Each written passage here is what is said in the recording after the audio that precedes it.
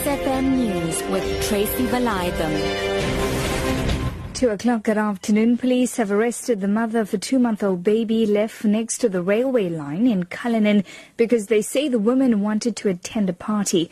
Police spokesperson Connie Moganedi says the woman initially reported that her child had been stolen. She then confessed that she left her baby next to the railway line because she wanted to party. The child was discovered by 2 men.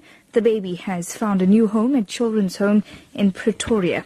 The Constitutional Court has ordered the Independent Electoral Commission to hold by-elections in 8 wards in Northwest Tlokwe municipality within 90 days. This order is part of today's judgment, which found that 2013 by-elections were not free and fair. 8 former ANC councillors who contested the elections independently applied to the ConCourt to set aside the results, citing allegations of fraud. The full bench found that the rights of the independent candidates were infringed after voter roll information was withheld by the IEC. Justice Edwin Cameron delivered the judgment. This court finds that it is essential to hold the Electoral Commission to the high standards that its constitutional duties impose upon it. Electoral legitimacy and the integrity of the electoral process are of enormous importance to our country. In determining a just and equitable remedy where an election has been held not to be free and fair, these considerations form the backdrop to this court's role as the guardian of the Constitution. The Stellenbosch University Council is meeting to discuss the proposed language policy at the university.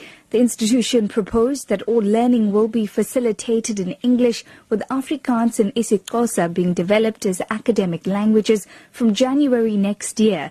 The proposal has drawn widespread criticism. The Afrikaner Bond and the Afrikaans Alumni Society have called the proposal a case of irrational transformation.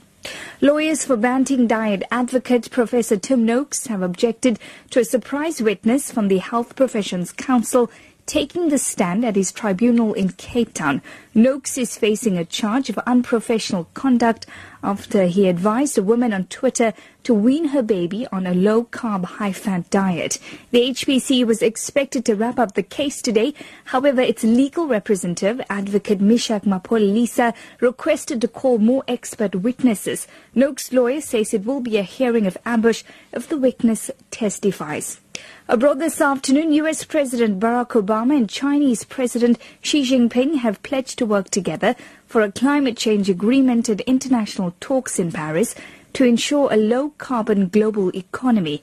Obama says the two countries' decision to make their own emissions reduction pledges have helped drive other nations to follow suit.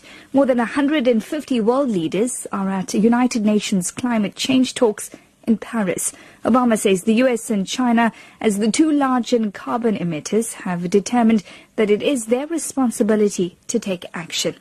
Let's bring you back home. Nigerian televangelist TB Joshua is expected to appear at the Lagos High Court today to answer to charges over the collapse of his 6-story guest house in September 2014. 85 South Africans were killed during the incident, which led to many calling for action against Joshua. The Synagogue Church of All Nations has denied responsibility for the tragedy, blaming the incident on sabotage. Sophia Adengo filed this report. 116 people died in the collapse, 67 of them South African nationals. TB Joshua had been under investigation by the Lagos state government over confounding construction laws.